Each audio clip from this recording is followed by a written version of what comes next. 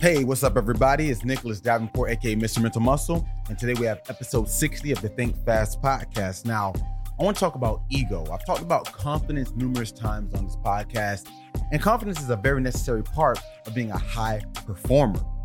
Now, when it comes to having confidence, a term like arrogance or ego even can come into play. Now, the word ego, simply put, is just the balance of how you display your ability to go about what you need to accomplish, whether it be higher or lower. Because you hear the term like someone has a big ego, think highly of themselves. They're going to put themselves in positions to succeed by their attitude or their performance or their execution. So it's not saying it's a bad thing. It's kind of amoral.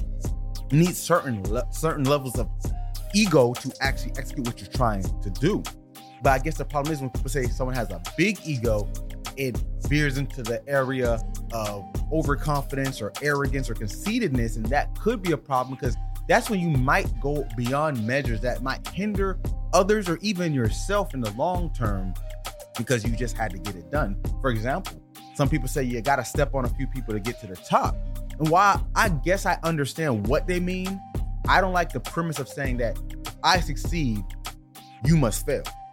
There's ways you can succeed faster than others, I would say, but it shouldn't make others fail. It shouldn't impede on their performance because a confident person knows their abilities will get them to where they need to be, so they don't have to beat their chest and be loud. But a lot of times, this big ego, as people would call it, does that. They have to tell, not show. And even if they do show, it's not always to the extent it should be, meaning they'll make a scene, and we live in this Instagram age where we'll post things and show off what we're doing, the highlights, but people don't know the full story behind it, and it always looks bigger than what it really is. It's a famous term that says fake it till you make it, and I agree to that to an extent.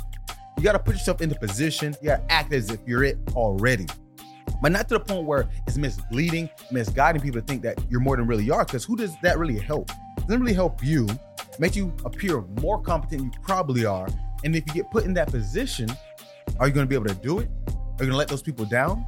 And are you going to hinder others who are trying to do it, but they didn't speak up as much as you, and your bravado or whatever it may be kind of silenced them? So ego, like I said, is not a bad thing. You need some level because it guides you to be to that next level. You just got to make sure that it's not stifling others. So thanks for tuning in, guys, and get your mind right.